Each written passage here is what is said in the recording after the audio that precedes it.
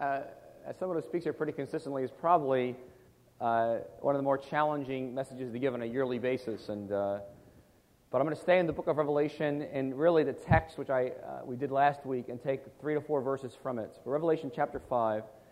I'd like us to pray that God would give us ears to hear a bit of a different way of approaching Christmas this year. All right? Thank you, Veronica. That was just beautiful. Let's pray. And so, Lord, I do ask in the name of Jesus that amidst the flurry of activity going on around us, the great intensity in the streets outside, and the shopping stores filled to brimming, and with all of us with many things to do, Father, this is your celebration of the greatest event in human history. And so I pray, Lord, that you would center us as your people, that you have raised up as and redeemed and purchased from every nation and tribe and language on the globe, that, Lord, you would center us on you, that you are on the throne and what this week is all about. So I pray, Father, you would open up our eyes and just quiet us to see clearly in Jesus' name. Amen. Okay, let's put a little graph here. We have a diagram for you this morning before we start.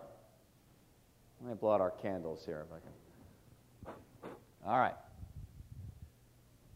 And I want you to ponder this as we think about what this week is all about.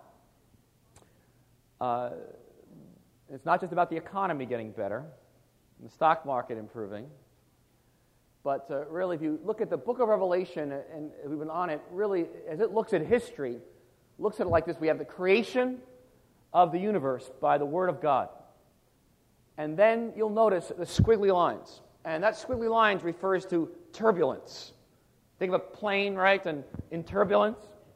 And that once sin entered the human race, that God sovereignly, in his decision, remember it says in chapter 4, verse 11, that by God's will, his pleasure, he created all things. And that God created everything in this universe and all of humanity. But one of his sovereign decisions in creation was to give to human beings freedom. And he gave us freedom to make choices for him or against him. And that's why we have a turbulent line. Because it was his sovereign will and decision to give us freedom. And with that, there are lots of things that happen with sin entering the human race of turbulence. But God's not helpless, but God acted. And at a point in time, the decisive moment in history was when Jesus incarnated and came down and visited and became a baby, a human being.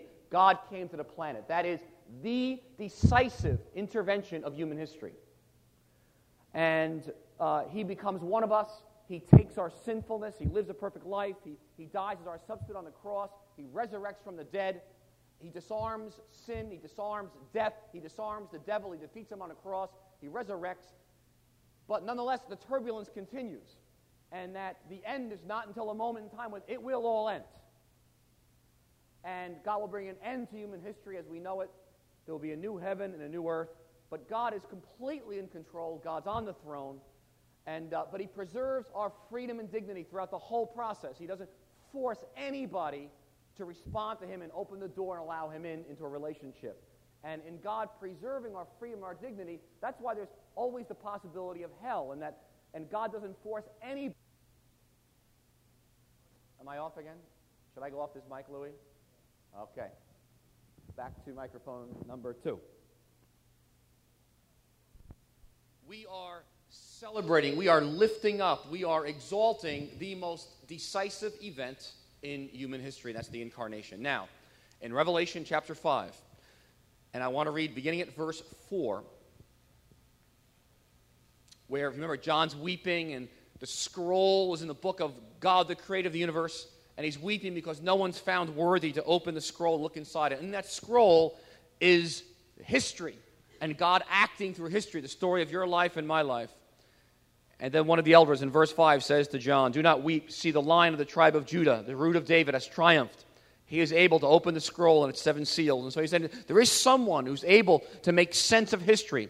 and who has intervened is going to bring this to a completion where all the rights will be righted and all the wrongs will be set right.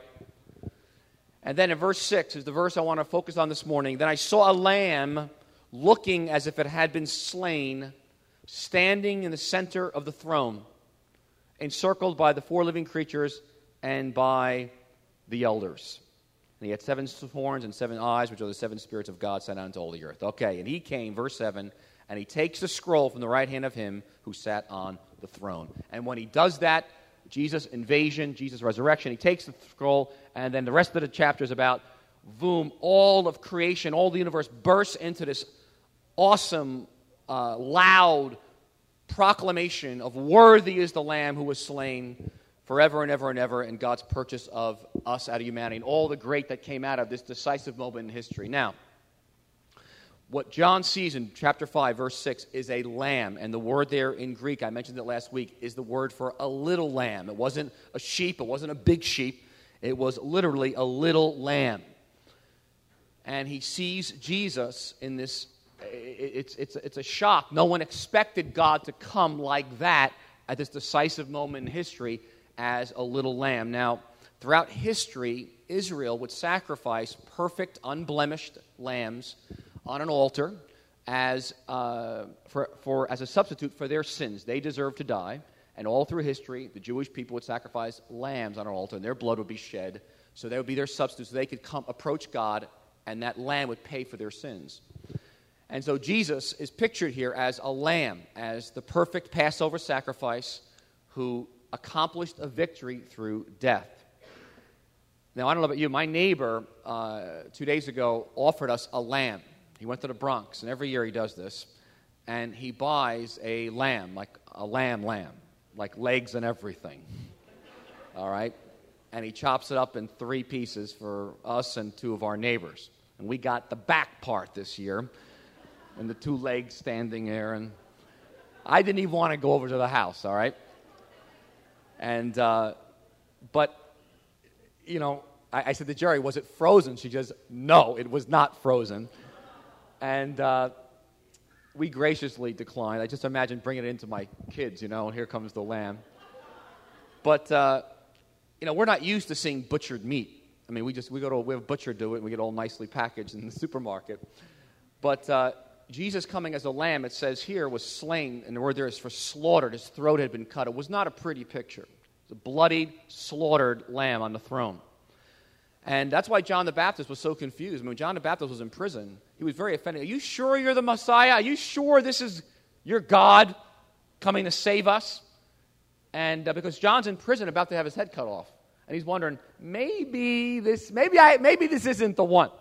And the Bible says he was offended by this lamb, the way that he was doing this, the way this decisive moment in history was working out.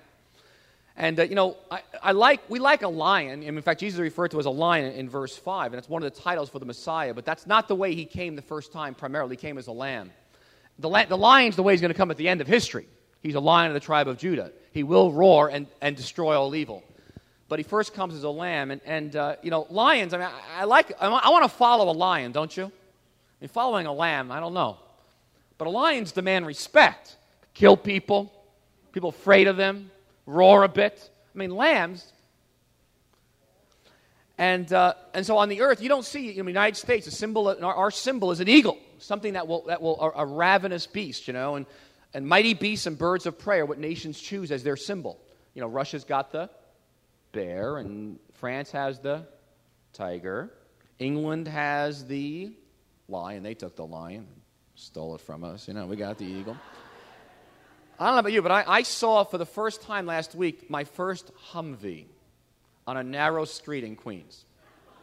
I was blown away. Have you seen those cars? I'd seen pictures. They're tanks. They are tanks. And that's the way I want Jesus to come, like as a tank, as a Humvee. And because our society, we measure strength and power in terms of physical beauty and intellect and wealth, material possessions, and you know, fame and brilliance, and how much of a celebrity we are. But the symbol of the kingdom of God and Jesus' incarnation and Christmas is a lamb. That's why his verse in verse 6, I saw a lamb looking as if it had been slain. That is what releases the rest of the book. It's not the lion that releases the rest of the book. It is the lamb who has been slain that John sees, that is a symbol of the kingdom of God, the slaughtered lamb that releases all of heaven and earth, screaming, "You are worthy to receive glory, honor, and praise." And then all the judgments and all the rest of the lines being worked out and history coming to a climax. It is through a lamb on the throne. It's very important. So we get Christmas straight. Because the question is, what does it mean for us to follow a slaughtered lamb? And what I want to suggest to you today, it's a lot different than we thought. Just like it was for John the Baptist. Now remember, Jesus came to earth to a little town in Bethlehem with about 100 to 300 people in it. I mean, how many of you come from small towns here? You know, man, that's a small town. And, in a manger, smelly, dark cave. Remember last year it was probably a cave. And it was very dark. And here's the Messiah, so small, so weak. The eternal Word of God, through whom the universe was created, becomes a small human baby. He's still God, but a human baby. Completely dependent on human beings for survival. And we have seen His glory, John writes in John chapter 1. We beheld His glory in the flesh, God. And it's something, this is incomprehensible. It's unfathomable. It's staggering. We are meant to pause and ponder God entering human history, incarnation, in a human being form, as a baby, and choosing to come in that little oppressed people's village called Bethlehem with Mary and Joseph. The almighty God of the universe, who did not come as an angel, invincible, did not come as a warrior or a king or a president, didn't come as a movie star or as an Olympian. But I like what Max Lucado says. He says, he was born an oppressed Jew. He appeared on earth as a helpless human baby, unable to do more than lie there, wiggle, make noises, needing to be fed and changed and taught to talk like any other human baby. Unimaginably, the maker of all things shrank down, so small as to become a single fertilized egg. An egg that would enlarge into a fetus and then into a nervous teenager. The God who roared, who could make galaxies move around the universe with a word, this God emerged in Palestine as a baby who could not speak or eat solid food. The God who knows no time or space entered time. He entered space. He, the eternal one, entered our time. Fragile, unknown, obscure, helpless, dependent. Now, the more you think about it, and you have to think about it, so it's very tough to be busy at Christmas, because the more you think about it, the more staggering it is.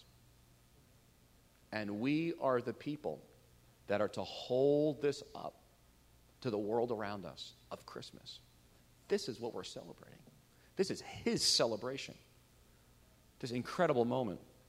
No one ever expected God to come as a lamb. To be born of a teenager who wasn't even married yet, subject to stoning. No one expected him to be born as a fourth-class citizen, shut out of an inn. No one ever imagined that he would come from the most backward province culturally in Palestine, Nazareth and Galilee. No one ever dreamed he'd become a refugee in Africa, running for his life. And that when he first went to the temple at 8 days old, only 2 people would actually recognize him. Everyone else has ignored him. But God arranged his circumstances in such a way that when he visits our planet, that he's born without earthly power, without earthly prestige, without really receiving justice or wealth. But in dying, he was victorious. The lamb that was slain, it was in death and coming as a lamb that he is victorious. Now, do you understand that out of this dying is released? Just go with me for a moment. It's that you'll notice in verse 9, it says, By your blood, through your death, through you being slain, you purchased men and women from every tribe, language, people, and nation. Now, we're together here as a reconciled people. That is really not God's ultimate goal. God's ultimate goal is to bring us together from different tribes and languages and cultures and nations and races to form us into a family. But his goal is to do that, and then that we might worship him together. That's his goal, is that we would be worshipers of him. Reconciliation is simply a piece to get there. And then, as a countless, without ability to count, numbers of angels in heaven crying out, verse 12, worthy is a lamb who was slain to receive glory and honor and wealth and wisdom and strength and honor forever and ever and ever and ever and ever. And so we've got this turbulence. We have a beast. And the context in the New Testament, is, in the book of Revelation in particular, is that we are in the middle of living in turbulence over here. After the incarnation, there is still a rocky road. And we find ourselves in the middle of spiritual warfare. And so you'll notice, Michael, next, put the verses up. And so you've got this picture now that the devil has gone down to you. He is filled with fury because he knows his time is short. And the Bible lays out a picture that we are involved in a colossal, cosmic warfare spiritually with powers and principalities of the air. Next one. And that the devil was enraged at the woman, enraged at the incarnation. That's the context there. And went off to make war against her offspring. And if you're a believer here today, the devil has come to make war against you, to shut you down in your walk with God, to silence you, to crush you, to get you away from walking and abiding in a relationship with Jesus, and to consume you and to swallow you. And will use anything and everything to wreck you and cut you off from Jesus and cut you off from his people, those who obey God's commandments and hold to the testimony of Jesus, to get you off of obeying God's commandments and off of bearing witness to Jesus. Now, one of the great themes is that we play a part in bringing the kingdom of God here on earth. Let me try to explain this very briefly. We are called to follow the slaughtered lamb, and we too are called to die. And in choosing the path of the lamb and to die, we are an indispensable piece of God bringing the kingdom and the power of what Jesus has done on the cross and resurrection to earth. We are critical for God moving in history, and he does it through his people who choose to follow a slaughtered lamb who dies. And so our faithful discipleship is key. What's very interesting in the book of Revelation, we'll get to later, is that what brings the nations to conversion is not God's judgments. What brings the nations to conversions is God's people choosing to die. It's choosing to follow the Lamb and die for their faith in Jesus is what brings the harvest in. Very interesting thought, isn't it? I know, what a Christmas message. All right, now how would you like to become a Christian today? We would like to invite you to receive the free gift of salvation. It is so free. But the truth is, you are invited to follow the slaughtered lamb, and it will cost you your whole life. That is the truth. Now, would you like to become a Christian today? So, he says, John says, come out of her, my people. The Lord says, come out of the beast, my people, and follow the slaughtered lamb. So what I want to do today is just simply ask ourselves the question and make a few applications. What does it mean for us in 2003? How do we follow the slaughtered Lamb of God? What does it mean to really be a Christian today? To follow the Lamb who was slain. And I had many things, but I broke it down to 4. Because we are not victorious in this life if we make enough money. I'll be victorious if I could just make enough money. Or I'll be victorious and conquer in life if I can just get enough education in me. Or enough material security for my future. Or if I can just get my green card and my U.S. citizenship, I can be victorious. And think about what we dream for our children. I want my children to be victorious, right? That's the theme of Revelation, to be a conqueror, to be victorious. And when I think of my children being victorious, I am not thinking, I'll be honest, I'm not thinking of them following a slaughtered lamb. But that is the way to victory in the book of Revelation, is to die. So, Michael, let's put it up here. And because the theme is, by dying, Jesus was victorious. And then next, by dying, here's our theme. No, go back. Oh, yeah, okay, that's good. I'm sorry, Michael, put that up. By dying, we are victorious. That is our theme. That's the theme of Christmas. We're following a slaughtered lamb. And it's through dying that we are victorious. So the question now is, what does look like? And I'm going to give you just really 4 or 5 things. But hear this. Unless you have heaven's perspective, you will not follow the slaughtered lamb. That's why we spent the last few weeks on seeing the throne room of God, getting God's perspective on the human race, so that, on history. So why? So that God's people will make the right choices in the midst of the beast and the turbulence of history. And so here's number 1. Dying. Next one, Michael. Dying. By dying, we are victorious in life. 1. Our first theme, I think, is a great theme of Revelation. We die by bearing witness to what is true.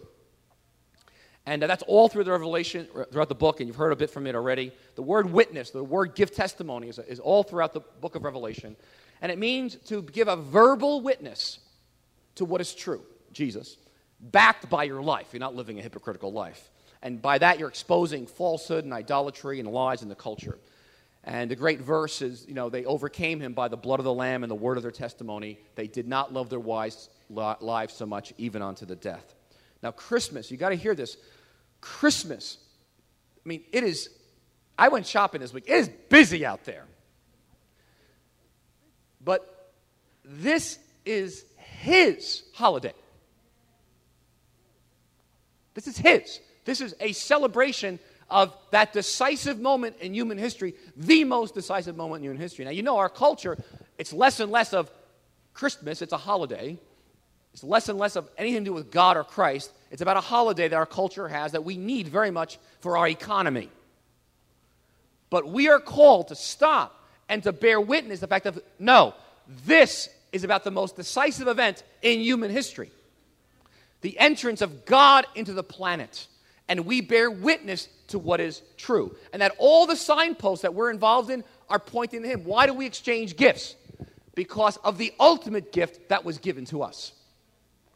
We're enjoying a family meal. Hopefully, you'll be with some friends on Wednesday. But that feast points to the great feast that we are looking forward to. And our families that we're together and we have some friends. But that points to the great time we'll be in heaven with our real family forever and ever and ever. And every song we sing, we will someday sing the song of songs and forever and ever and ever. And so we have a reality check that we don't expect too much from Christmas because it's only a pointer and a signpost to what we really long for, which is him. And so we bear witness to the truth because many folks are so disappointed about Christmas because they live in all this turbulence. We are not in heaven. And we are the ones to bear witness in the pain of life that we are looking forward to seeing him face to face. And so when someone says some things in a room, which I'm sure will happen to you, as happened to Jerry and I last past week, that we totally disagree with. And you're sitting there, and we often shut our mouths because we don't want to make waves.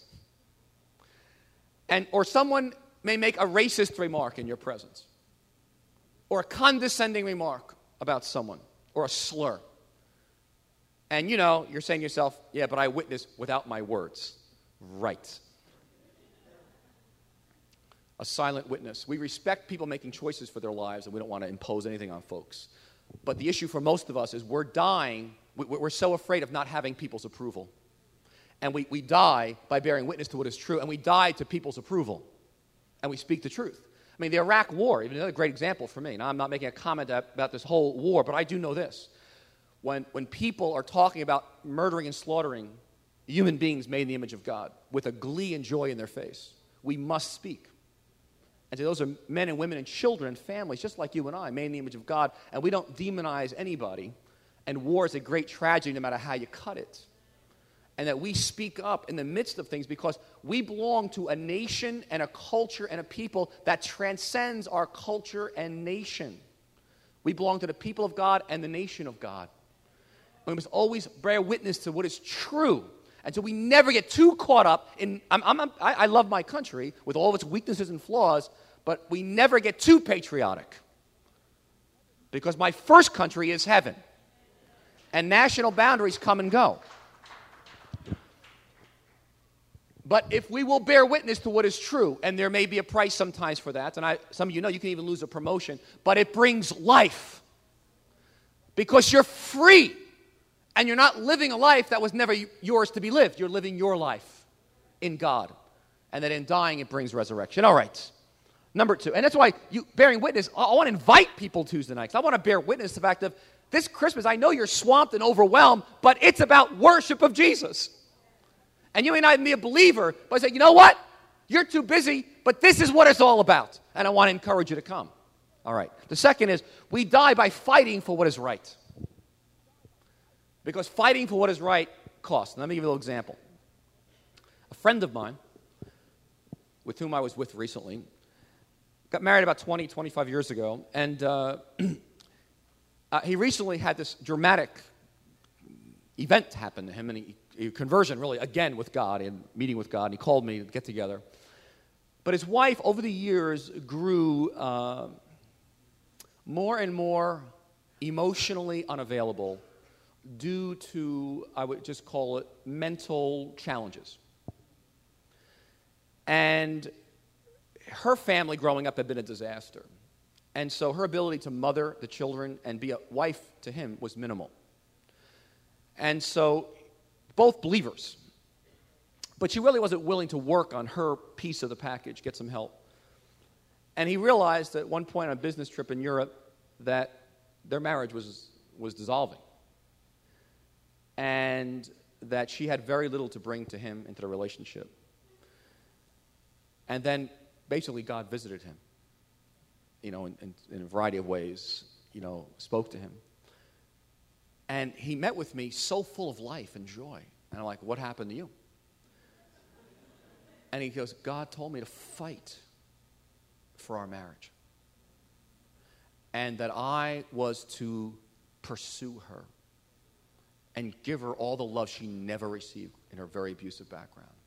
So he's pulled out his daytimer. He goes, I've been doing this now for almost 6 months. Pulls out his daytimer. You have a to-do list, A1, 2, 3. So his top of the to-do list, A1 in yellow, was, buy her flowers. And he says, I leave my bag in the car when I walk in the house, and I'm just totally present. She may be in the living room floor, wrapped up, kind of crying in tears by herself. I'll just come over and just wrap her and hold her in my arms and just tell her how beautiful she is and how much I love her. And I buy her flowers, I'm buying her gifts, we're going on dates. He says, my kids are like, what happened to you? Giving her big sloppy kisses, But he says, not only is God changing me, he goes, I'm a different person. Because God said to me, I've given you everything you need to do this.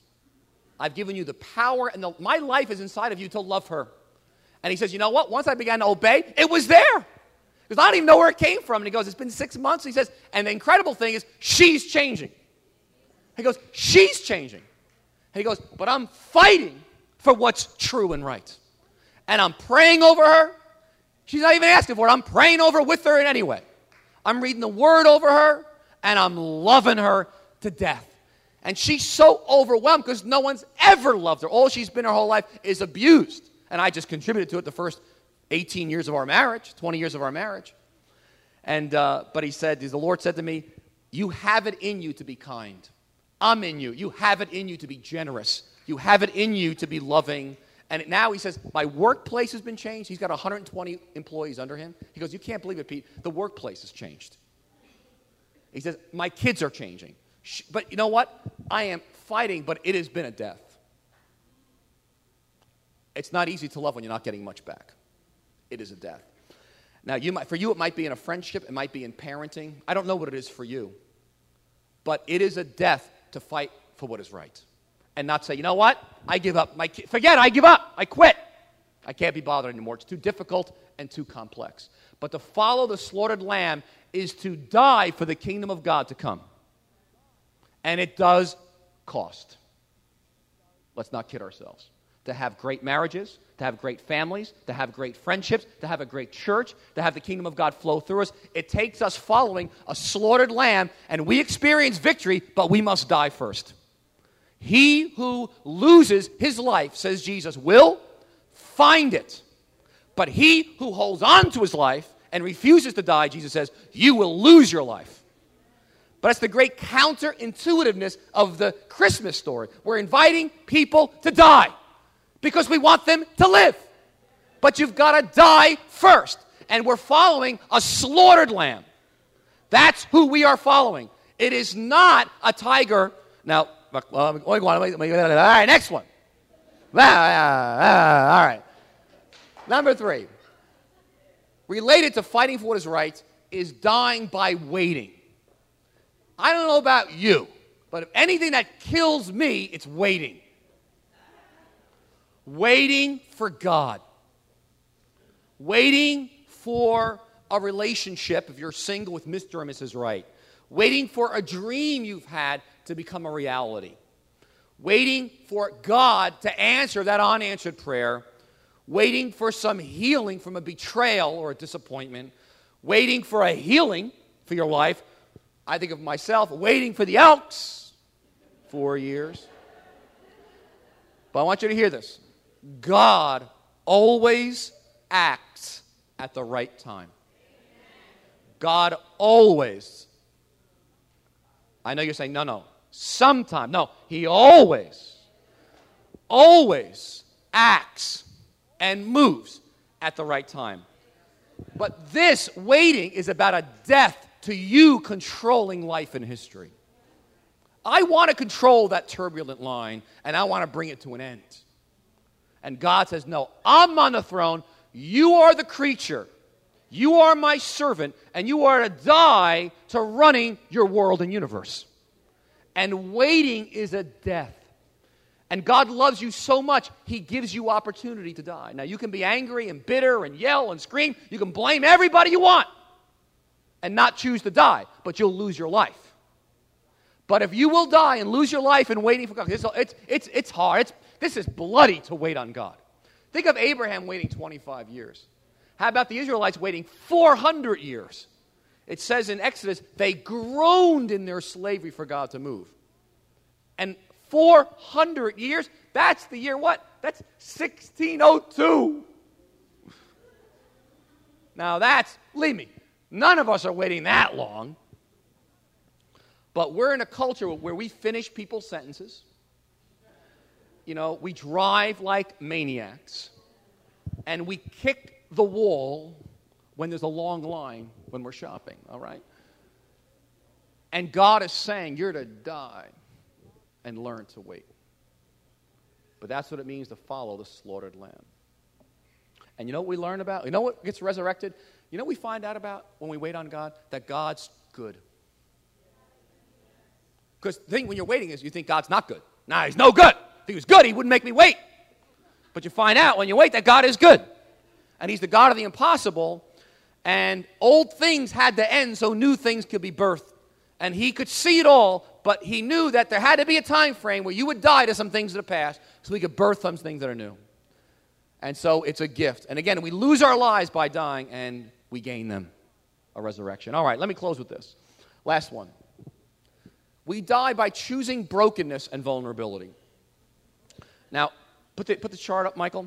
Just one by one, too? Okay, now we have tigers and bears, and we have broken lambs. Now, you can have a choice what you're going to do. But it is a choice to choose to die. Now, this is my little list. A tiger, a bear are guarded and protective. Many of us are walking around, we're guarded. Because we've been hurt. All of us here have been hurt. We've all been hurt in life. And the older you are, the more hurts you've got in your pocket. And the longer you've been a believer, the more you've experienced hurts and betrayals. That's part of you being conformed to the image of Jesus. There is no substitute for that. If He walked that path, so shall you. So Judas has come to all of our paths. And so many of us, we've been so wounded, we're so guarded and protective, we are like tigers and bears. People know, watch out. Here she comes. Because we're not choosing the path of the Lamb to die, which is to be transparent and weak. Next one is, tigers and bears, you offend a tiger or a bear, they will eat you up. Broken lambs are approachable and open. They're not so touchy. But it's a death to be approachable and open when you've been beaten your whole life. we're not saying be a doormat, but we are saying that there is a path of a lamb of death.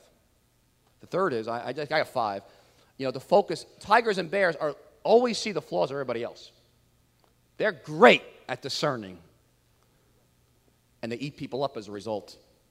Broken lambs are not so focused on everyone else being so screwed up. They focus on their own flaws. Oh, God, change me and transform me. It's a path of death. Tigers and bears give their opinions a lot.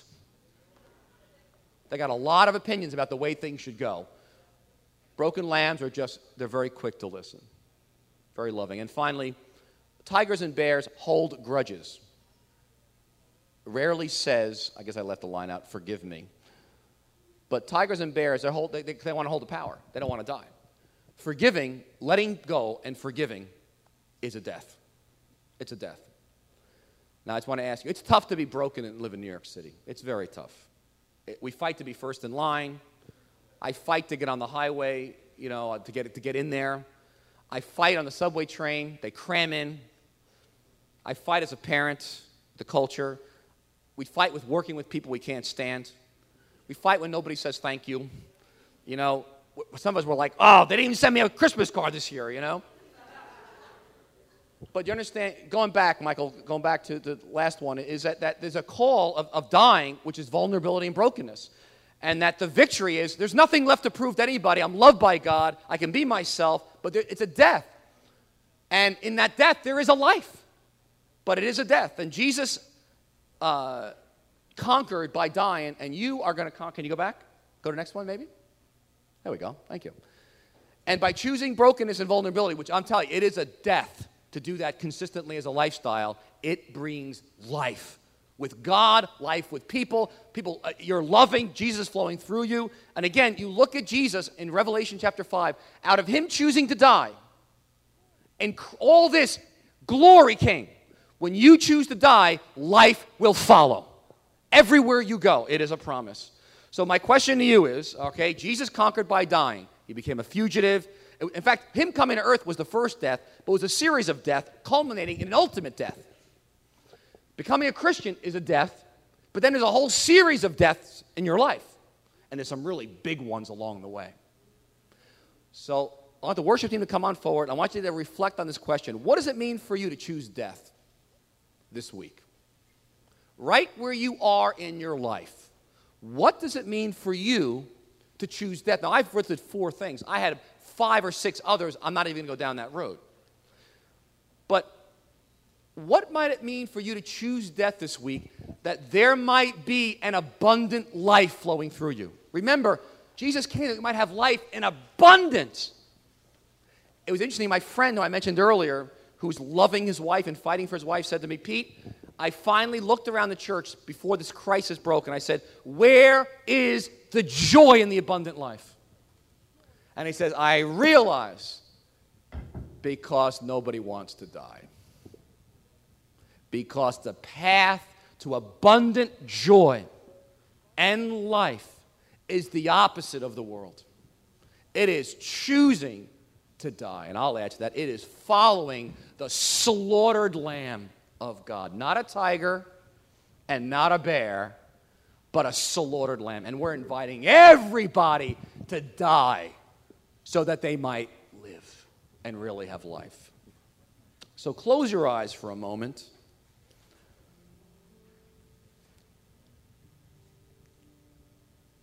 And before God, ask yourself, Lord, what does it mean for me to choose death this week? That there might be an abundant life.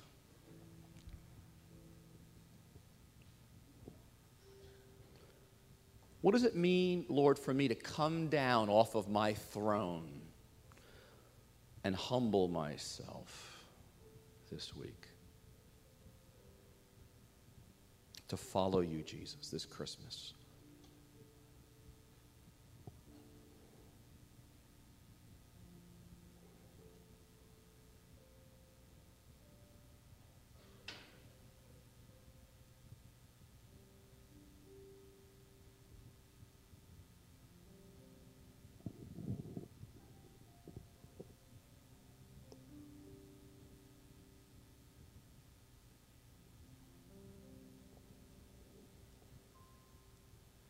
Now, if you're sitting there and you're saying, I can't do it, I don't have it, I don't know even what to do. God wants you to know that everything you need to do His will, you have. All the power, all the love, all the kindness, all the humility. He's inside of you. You can do it. But as Jesus